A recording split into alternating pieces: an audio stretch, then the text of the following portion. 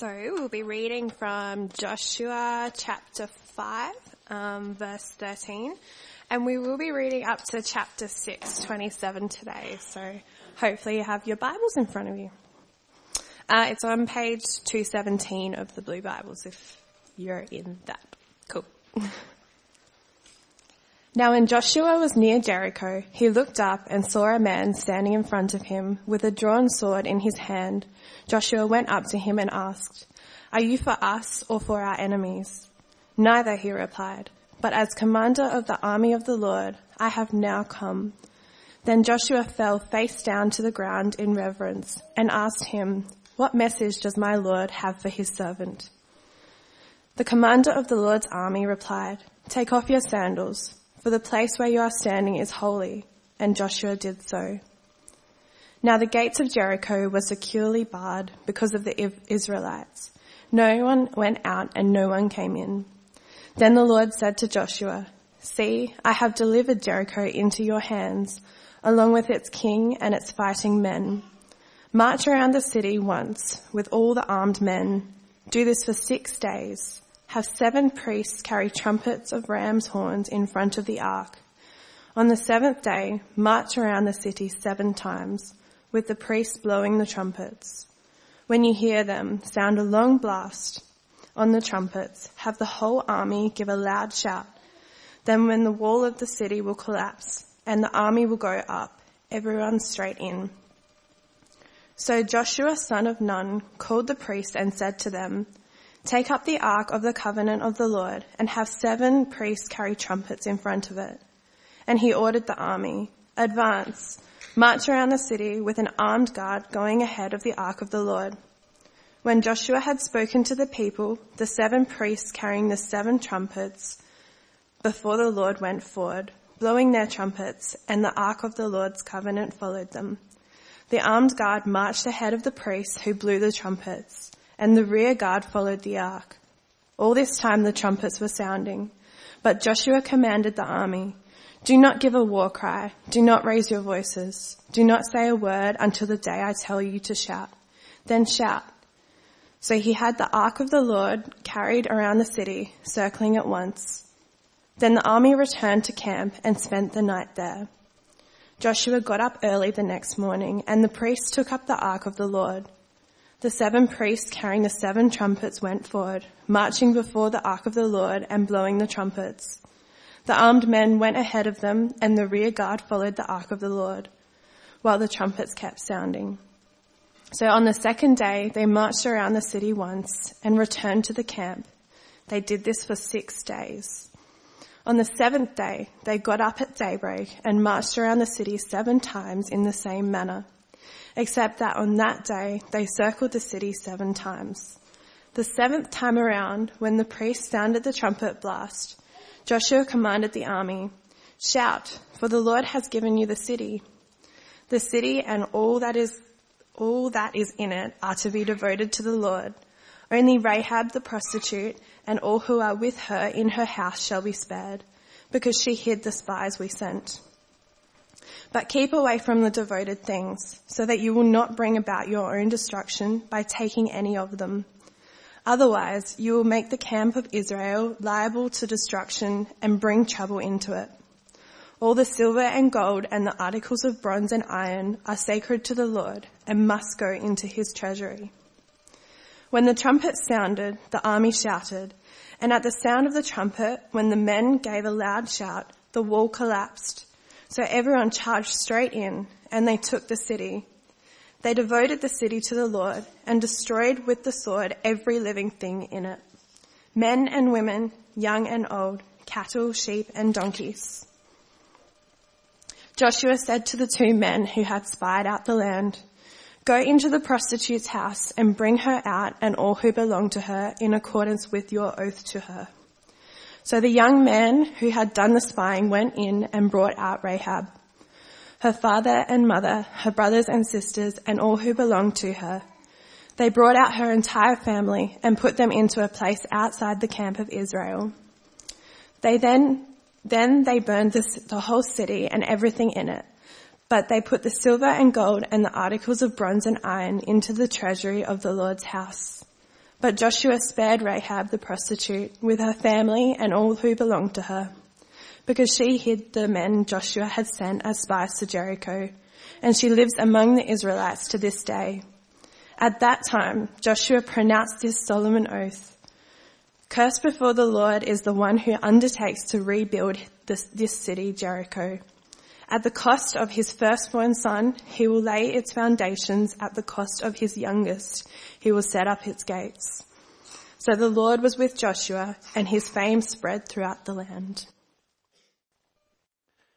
But as before we get to the soup later on today, we're actually going to be challenged by a book of the Bible that is a passage in a book of the Bible that is perplexing, to say the least. So I'm going to ask God to help us, to challenge us, and to help us to see how faithful he is in light of his word. Heavenly Father, we give you great thanks that we can come together as your people, that we can come together as your people and see your holiness, see your faithfulness to your promises, and be challenged to live for you in all we do. Pierce our hearts and minds today, we pray. Amen. Now, I'm not going to make a bold statement by saying we hate war. We do. We don't want it. And we're pretty thankful as a nation that it's always been arm's length away from us. This has not been a land that was established through civil war. But we've had times where it's been confronted with this. We've sent people into the great wars.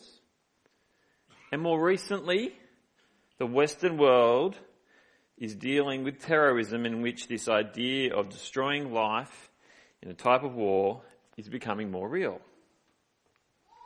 So when we hear the God, the Lord of hosts, which the Bible often says, but our translations often don't have hosts, they'll sometimes say holy or other ways, the Lord of hosts, which means the Lord of armies, is involved in a war, and actually this is his war.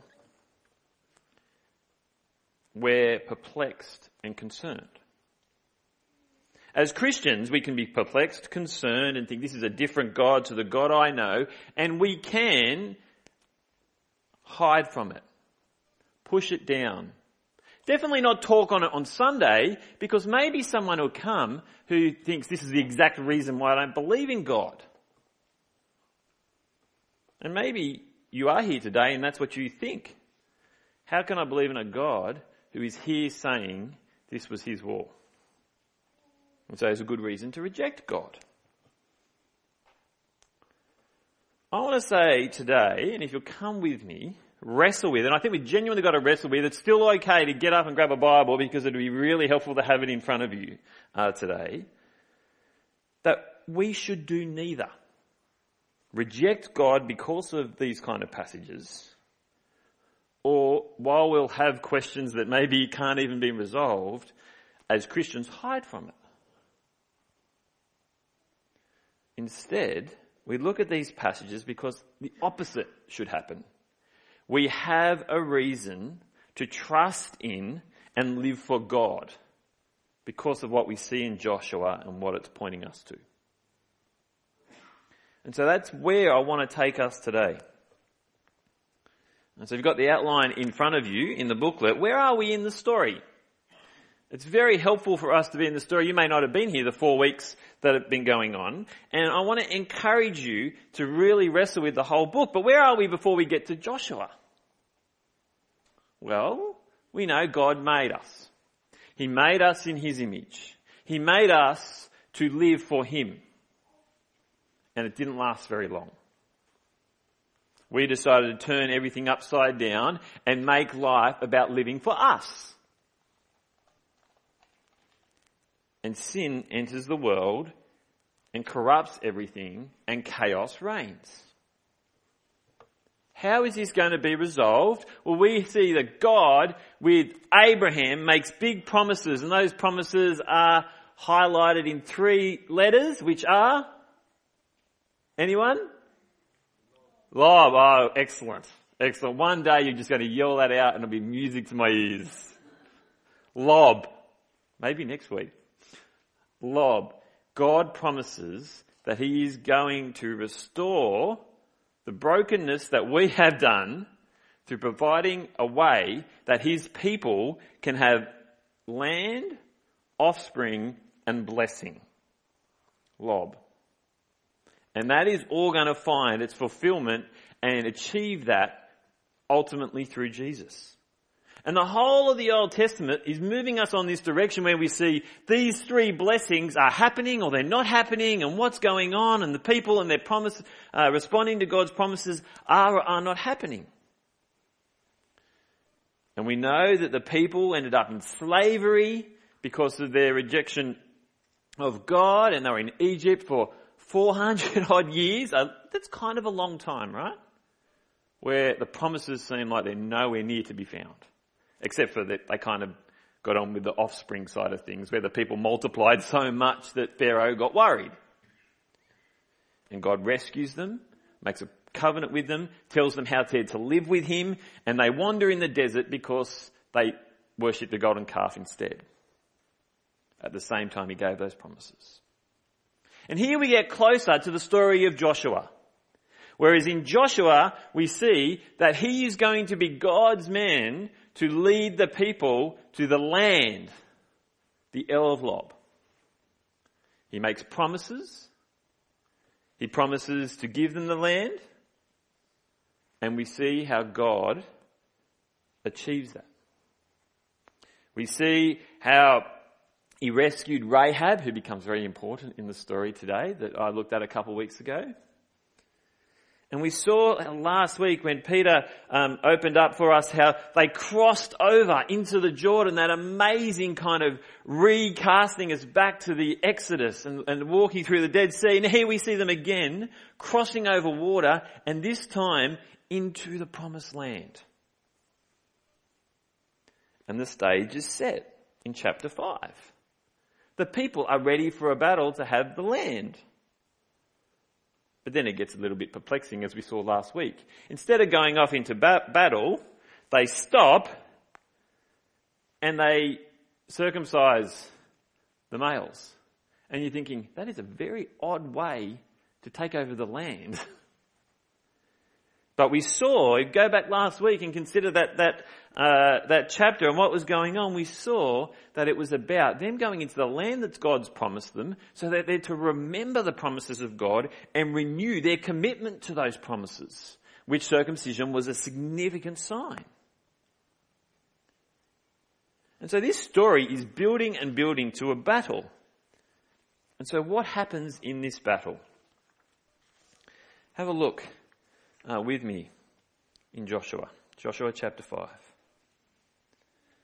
You see, what happens in this battle? Well, first of all, there's this odd character who turns up, and it's very strange. You see, this figure comes in verse 13 when Joshua was near Jericho, this city that has that they are to take. He looked up and saw a man standing in front of him with a drawn sword in his hand, and he said, "Are you for us or our enemies?" He sees this mighty kind of figure with a sword, and Joshua's like, be good to know whether he's going to fight for us or against us. That's what I want to know. And perplexingly, what's this commander of the army of the Lord say? Neither. That's probably not what Joshua was wanting. Well, what do I do with that? But the point here is, he's saying this is God's war, and it's not just pro-Israel. It's not just about them. It is about what God is going to do. This is God's judgment on evil. And we see that because, well, Rahab, a non-Israelite, turns to God's side. And we've read that she was rescued by them. And we'll see next week Achan, an Israelite, not on God's side, big trouble for him. So we have this start, which is kind of just pointing us towards, let's not shirk away from the reality that this is God's war. But the second thing we see is that it's a strange way, it's a bizarre way to fight a war, a battle.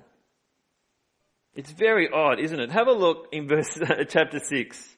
The gates of Jericho were securely barred because of the Israelites.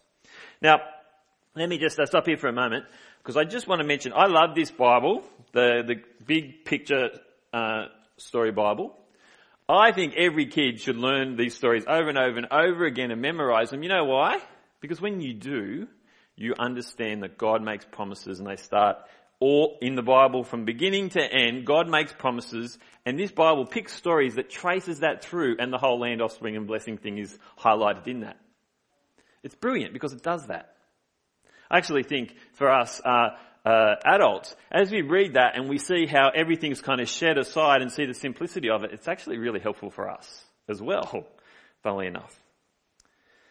But this book talks about Joshua, and I put a couple of pictures that are in there from this book as well. And so you see the first picture there, you see that the armies, as it says in 6 verse 1, the gates of Jericho were securely barred because of the Israelites. They were securely barred because they were worried. See how the picture isn't quite right? Kind of it's a kid's Bible, so they're always trying to engage with the kids. But the Israelites, those in Jericho are like, we've got it covered, and the Israelites, they can't get us because of our fortified city. But what actually happens then is something quite odd. So there's this big wall. How are they going to break it down? Well, what you do is you get your priests. That's just odd as well. You get your priests. But that's what happens. The Lord says to Joshua, get your priests and get them to go along around the city. A march around the city, blowing trumpets. But as you do that, you don't just do that. What you need to do is to take the Ark of the Covenant with you. That's it. They're covered intentionally with the priests blowing trumpets and then some armies protecting the Ark. So here we've got a battle, and they've got this cumbersome Ark going before them, and priests with trumpets that aren't very good. I'm not aware of any trumpets that are good in battle going before. It's strange. And they walk around. And they do this for 7 days. Just go back to the previous slide, if you just leave it there. And they walk around. Imagine doing it. Just pause it for a moment and imagine that, okay, we've got this city, maybe 2 football fields big, and the way God's told us to do it, Joshua's hearing, let's do this. Let's just have a little snippet of it in verse 2. See, I have delivered Jericho into your hands, God said, along with its kings and its fighting men. March around the city once with all the armed men. Do this for 6 days. Have 7 priests carry trumpets of rams' horns in front of the ark. On the 7th day, march around the city 7 times with the priests, blowing trumpets. When you hear them sound a long blast on the trumpets, have the whole army give a loud shout. Then the wall of the city will collapse and the army will go up, everyone straight in. That is never to be repeated again as a battle strategy. It is odd. But it is God's battle, and it's going to be achieved by a supernatural act of God. And the ark goes before.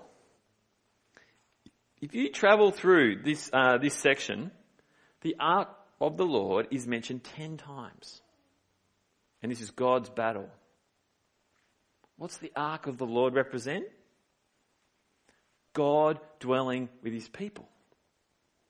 And so God says, take the very thing that identifies me with you and the priests who are kind of the intermediaries, and they go before.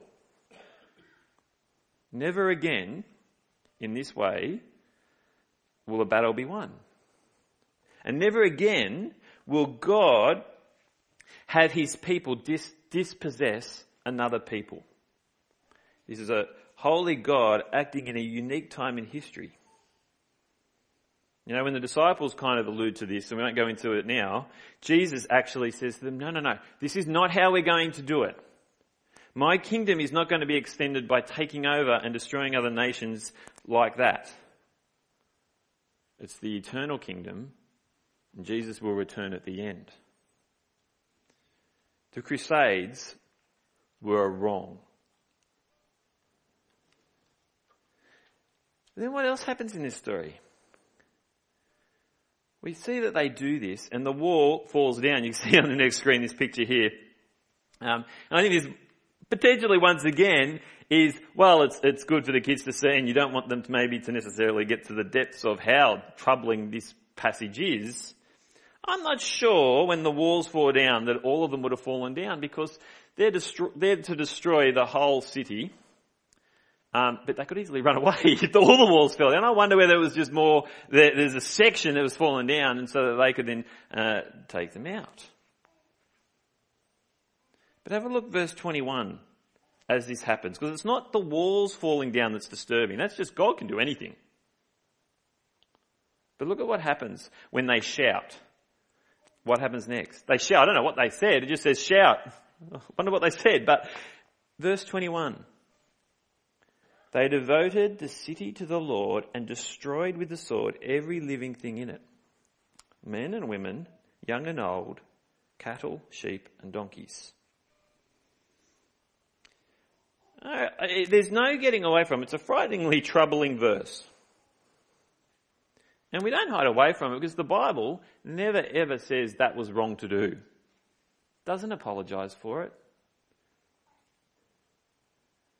There are significant moments where God is dealing with the wickedness of others. And we will reflect on that a little bit more today, and we'll also reflect on it a bit more next week. But what happens next in the story is super important to getting your head around verse 21, I reckon. So if you've got it in front of you, what happens after verse 21 is unsurprisingly verse 22, but in verse 22, we see that Joshua says, go and get Rahab. This big, troubling verse, go and get Rahab. See in verse 22, go into the prostitute's house and bring her out and all who belong to her. If you remember, back a couple of weeks ago when we talked about Rahab was the one who Israelite spies went to. She was not an Israelite. She belongs to Jericho. But she made a decision that she was going to be on God's side. And so she was welcomed as part of God's people. So when there is destruction, if you turn back to God, you can belong with God's people. So you see how it says there? And then what happens? Even more startlingly, verse 24, then they burned the whole city and everything in it. But they put the silver and gold and the articles of bronze and iron into the treasury of the Lord's house. They destroyed it, as God told them to. But look at verse 25. But Joshua spared Rahab the prostitute with her family. It's clearly, this is written to highlight when there is destruction and judgment because of evilness and wickedness, there is grace and mercy when you turn to God. And so, as she asked earlier in Joshua to be spared, and they promised to do that, here we see it plays out. Rahab and her family, to this day, it says, as this was written, were living with the Israelites as God's people. And then, unsurprisingly really, Joshua gets famous for what had happened. Verse 27, the Lord was with Joshua and his fame spread throughout the land. How do you feel about this passage? In one sense, it's extraordinarily interesting and amazing to imagine it happening. But it's super confronting as well. And I think we need to start, as we reflect on what's happening, by seeing God is holy. The holiness of God is a big theme in Joshua. It's a big pattern that's traced out throughout the whole Old Testament, and it is fulfilled in Jesus, the perfect Holy One. God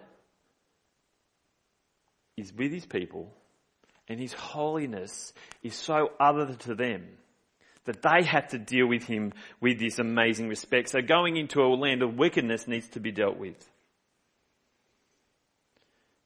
I think it's helpful for us. I've shown it before, and I want to show it again because I love giving illustrations. I love giving visual illustrations, and I just want to show you the beginning of a video that highlights what holiness means. Because I want you to hold that there as we think about our God, because it's where we're going to end up in our talk today. So Daniel, if you can just play and make sure the sound's up for this little bit of the video on holiness.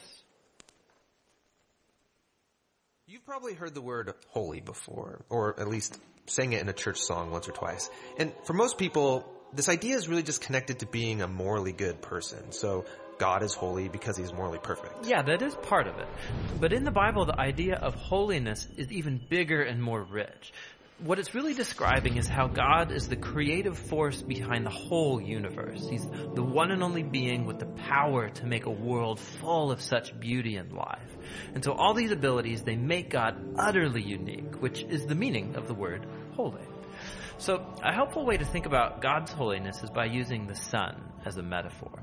The sun is unique, at least within our solar system, and it's really powerful. It's the source of all this beautiful life on our planet. And so you could say that the sun is holy. And you can actually take this metaphor even further in that the whole area around the sun is also holy. Yeah, because the closer you get to the sun, the more intense it gets. Yeah, exactly. So that very power and goodness that generates all this life is also dangerous. I mean, the sun, if you get too close, will annihilate you. And in the same way, there's this paradox at the heart of God's own holiness. Because if you're impure, his presence is dangerous to you. And not because it's bad, but because it's so good. And so the first time we see this paradox of God's holiness, it's in the story of Moses and the burning bush. So God tells Moses to take off his sandals because he's standing on holy ground. And Moses covers his face in fear, and God says, hey, don't come any closer. It's intense. It's actually that intensity of God's holiness that's explored even more in the stories about Israel's temple, which was the main place where God's holy presence was located. And at the center of the temple was this room called the Most Holy Place, the hot spot of God's presence. And whether you're an Israelite living in the land around the temple or a priest working right in the temple, you're in proximity to God's holy presence, which is dangerous. Yeah, this is a problem. So how's it supposed to work? Well, in the Bible, the solution... He fell dead, the priest, in the holy place in that image, right? It's a problem, right?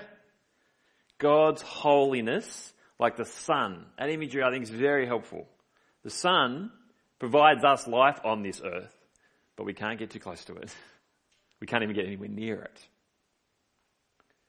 God's holiness is so good, and since the fall, we are so far from that holiness. They can't go together. And in this passage, as we've seen in the others, this idea of the ark and the needing to be treated with this holiness. Look at verse 15 of chapter 5. The commander of the Lord's army replied, take off your sandals, for the place where you are standing is holy. These allusions continuing go back to Moses, and here, the first time of holiness, take off your sandals. You can't go anywhere near here. We're here. This is a holy God. I'm the commander of the Lord's army, so this is a holy place. God's not right here, but you're close enough for his holiness. And we see these stories all the way through the Bible of how holy, unique, powerful God is. And so if he's that powerful, that unique, that holy, he's all goodness. And his people can't go fully into his presence. And there needs to be something fixed up about their impurity. And the system that they have in place will kind of work, but only for a time. That needs to be fixed with Jesus. How can the land that they're going to take, which is full of absolute wickedness, of idolatry, of immorality, of children being sacrificed be okay to this holy God? God is not being just kind of indiscriminate. This has been going on for centuries. In Genesis chapter 15, the Amorites' wickedness is highlighted. God knows about it and he hasn't dealt with it. He's a patient God and he hasn't dealt with it. There's going to be a time when he does, and here we see in the case of Jericho, this time is now because his holiness is going to dwell, his people are here, and it has to be dealt with. It is a unique period in time. We see God can't tolerate sin. Are we blasé to sin?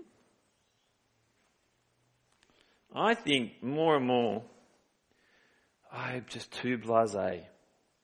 Are you? We're blasé because you know what we can do? We can compare ourselves to each other.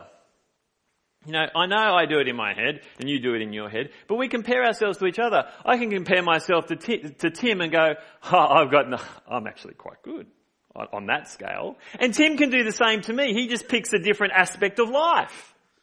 We can do it to each other, not tell each other, but be okay with it. Oh, this is just my problem. It's not an issue.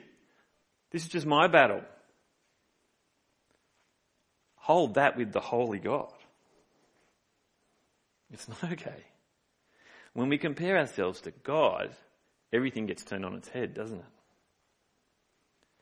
God is holy. The second point I want to highlight is faithfulness, which we see here is God doing what he promised, giving people the land, him doing it. Faithfulness is the perfect accompaniment for making promises. What do I mean by that? You can make all the promises you like in the world, but you don't have to keep them. You could be a politician. Like, what is our problem often with politicians? Promise, promise, promise. Any election, millions and millions of promises, right? Just over and over and over. Promises and promises.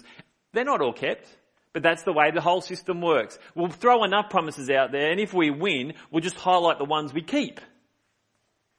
There's not absolute keeping of promises. It's actually not possible because of the way our world is in chaos and the way they make promises that they know they're not going to keep, and a whole array of different things. It's not possible. We don't even know who our Prime Minister is in the last 6 years. Kids love jumping on a broken promise. You know, if you've ever, as a kid, your parents have said something, and it could be incoincidental. They said, "Oh, we're going to have chicken for dinner tonight," and parents look in the cupboard and realize, "Oh, actually, we've got sausages. We're going to have sausages." And you're like, "We were going to have chicken. You broke your promise." Might be an issue that's happened in our house recently. Like this, when you want to jump onto a broken promise. Our lives, we can't fulfill promises perfectly. Sometimes they're coincidental and it's not a big promise, a capital P promise. But Jesus, God, makes promises. Jesus makes promises. They are all kept. Not one promise in the Bible is broken. Have a crack. Try and find a broken promise. You will not find one. Faithfulness is the perfect accompaniment for making promises because it means if that is what God is like, whenever there's a promise made, he's going to be faithful to it. It's going to happen. And so, thirdly, all these promises find fulfillment in Jesus. We've looked at Luke's Gospel this year. We did Mark when we started Grove. And what we see about Jesus in the biography of Jesus' life is perfection. Never once veering from God's plan for him. Never once veering into moral corruption. Never once being unholy. Being very different to the people around him. And he demonstrates justice. And he shows us justice amazingly for us by taking the punishment that's deserved on us on himself. And this punishment that we deserve means that we can be cleansed and receive mercy. That is what a holy God who is faithful to his promises achieves for you and I. And Joshua, in this story, is highlighting and alluding that to us. He's highlighting that the reality is we have a God that is reluctantly going to deal with evil. But he will. But he can cleanse us, purify us, provide mercy, because he wants us to be his people. A holy God that is far holier than we give him credit for. That we rather are more blasé about our sin than consider the holiness of God. A holy God, a faithful keeping God, a God in Jesus who applies that to cleansing and purifying us. So what lessons then do we have to take away from it? Firstly, God's faithfulness is unsurmountable. It cannot be taken over. There is nothing that you can do, that you can say, that is going to keep God from keeping his promises. And his promises include, if you reject him, God's wrath remains on you. Rightly. That is something we should hold dear. That God cannot have his faithfulness thwarted. Hold that dear to yourself. And as we do that, we need to remember that there is a day of judgment. There is a day when the Lord Jesus Christ will return after patiently waiting for his people to trust in him. And there won't be a blaseness about it. There will be, are you trusting in me, in my side, to purify you? Or are you rejecting me? You know, as disturbing as kind of that verse 21 is, and we like to go, well, the New Testament doesn't talk like that. The reality is the New Testament goes harder. Because the New Testament focuses in on eternally. That the eternal consequences isn't just humanly speaking death. It is eternity without God.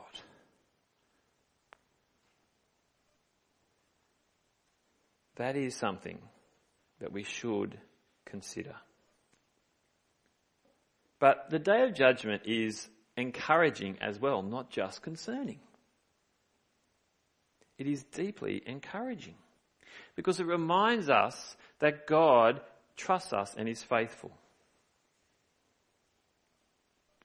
Have a look at God's judgment, how he thinks about his judgment in Isaiah 28. So God talking about judgment here in Isaiah 28. We won't worry about the context now, but this summarizes how God thinks about his judgment. The Lord will rise up as he did at Mount Perazim. He will rouse himself as in the valley of Gibeon to do his strange work and perform his task, his alien task. He does not delight in judgment. He does not think this is fantastic. It is his strange work. His relatable work is his love poured out for us to save us. But the flip side to that is that he patiently and reluctantly judges us. God forgives us. And Rahab is the example in that passage. There's judgment on a nation who's completely wicked, but within that nation, you turn back to God, there is forgiveness. And yet, we have promises from God unlike her. When we have communion once a month, we say a verse every week. No, pretty much every week in 1 John chapter 1, verses 8 to 9. Does anyone know what that verse is? Can you recall it? Next time at communion, maybe it'll make more sense to you why we have it there. What is God in that verse? He is faithful and just. What does he do for us? He purifies us from all unrighteousness. Very good. Very good. We remind ourselves of that because he forgives us, because the holy God purifies us. We have a promise that Rahab didn't have.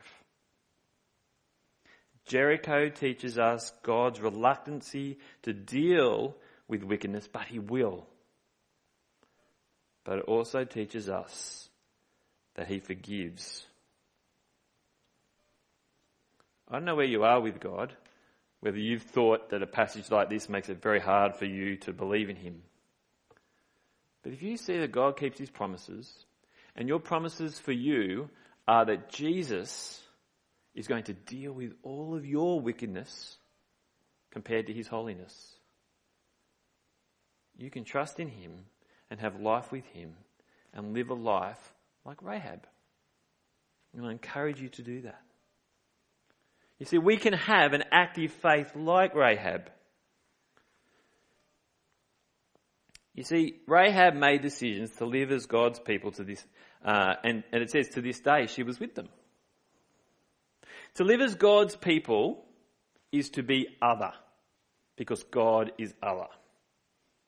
We respond to a faithful, holy God, hear this very clearly, by being different. Are you?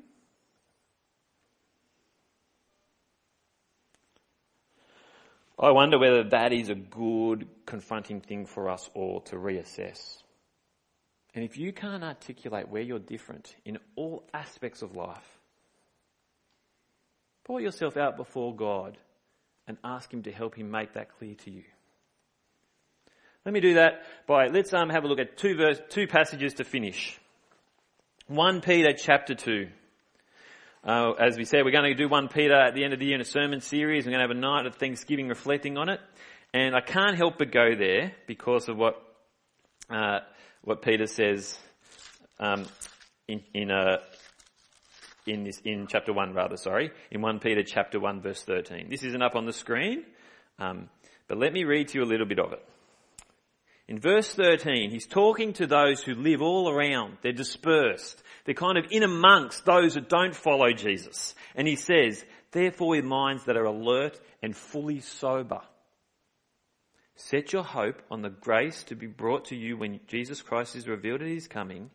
As obedient children, do not conform to the evil desires you had when you lived in ignorance. But as he called you is holy, so be holy in all you do.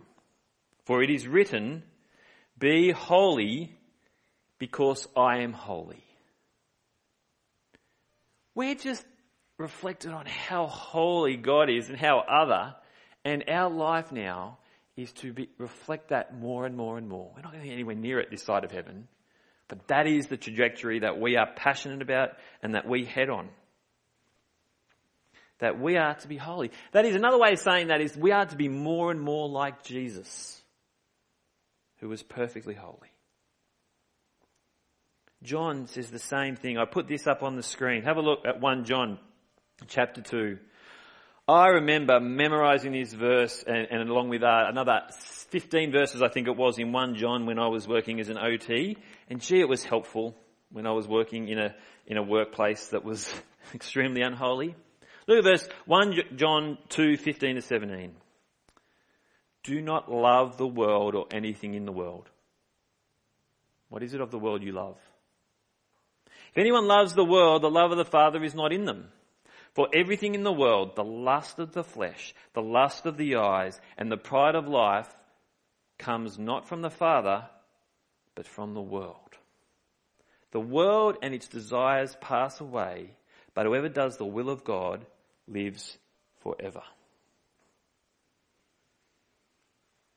Brothers and sisters, ask yourself this question. Maybe you can ask a friend. Ask your spouse. Ask someone who knows you well. Where am I living for the world? Where is the lust of my eyes leading me astray? Where is my action so similar to the world that there's no difference?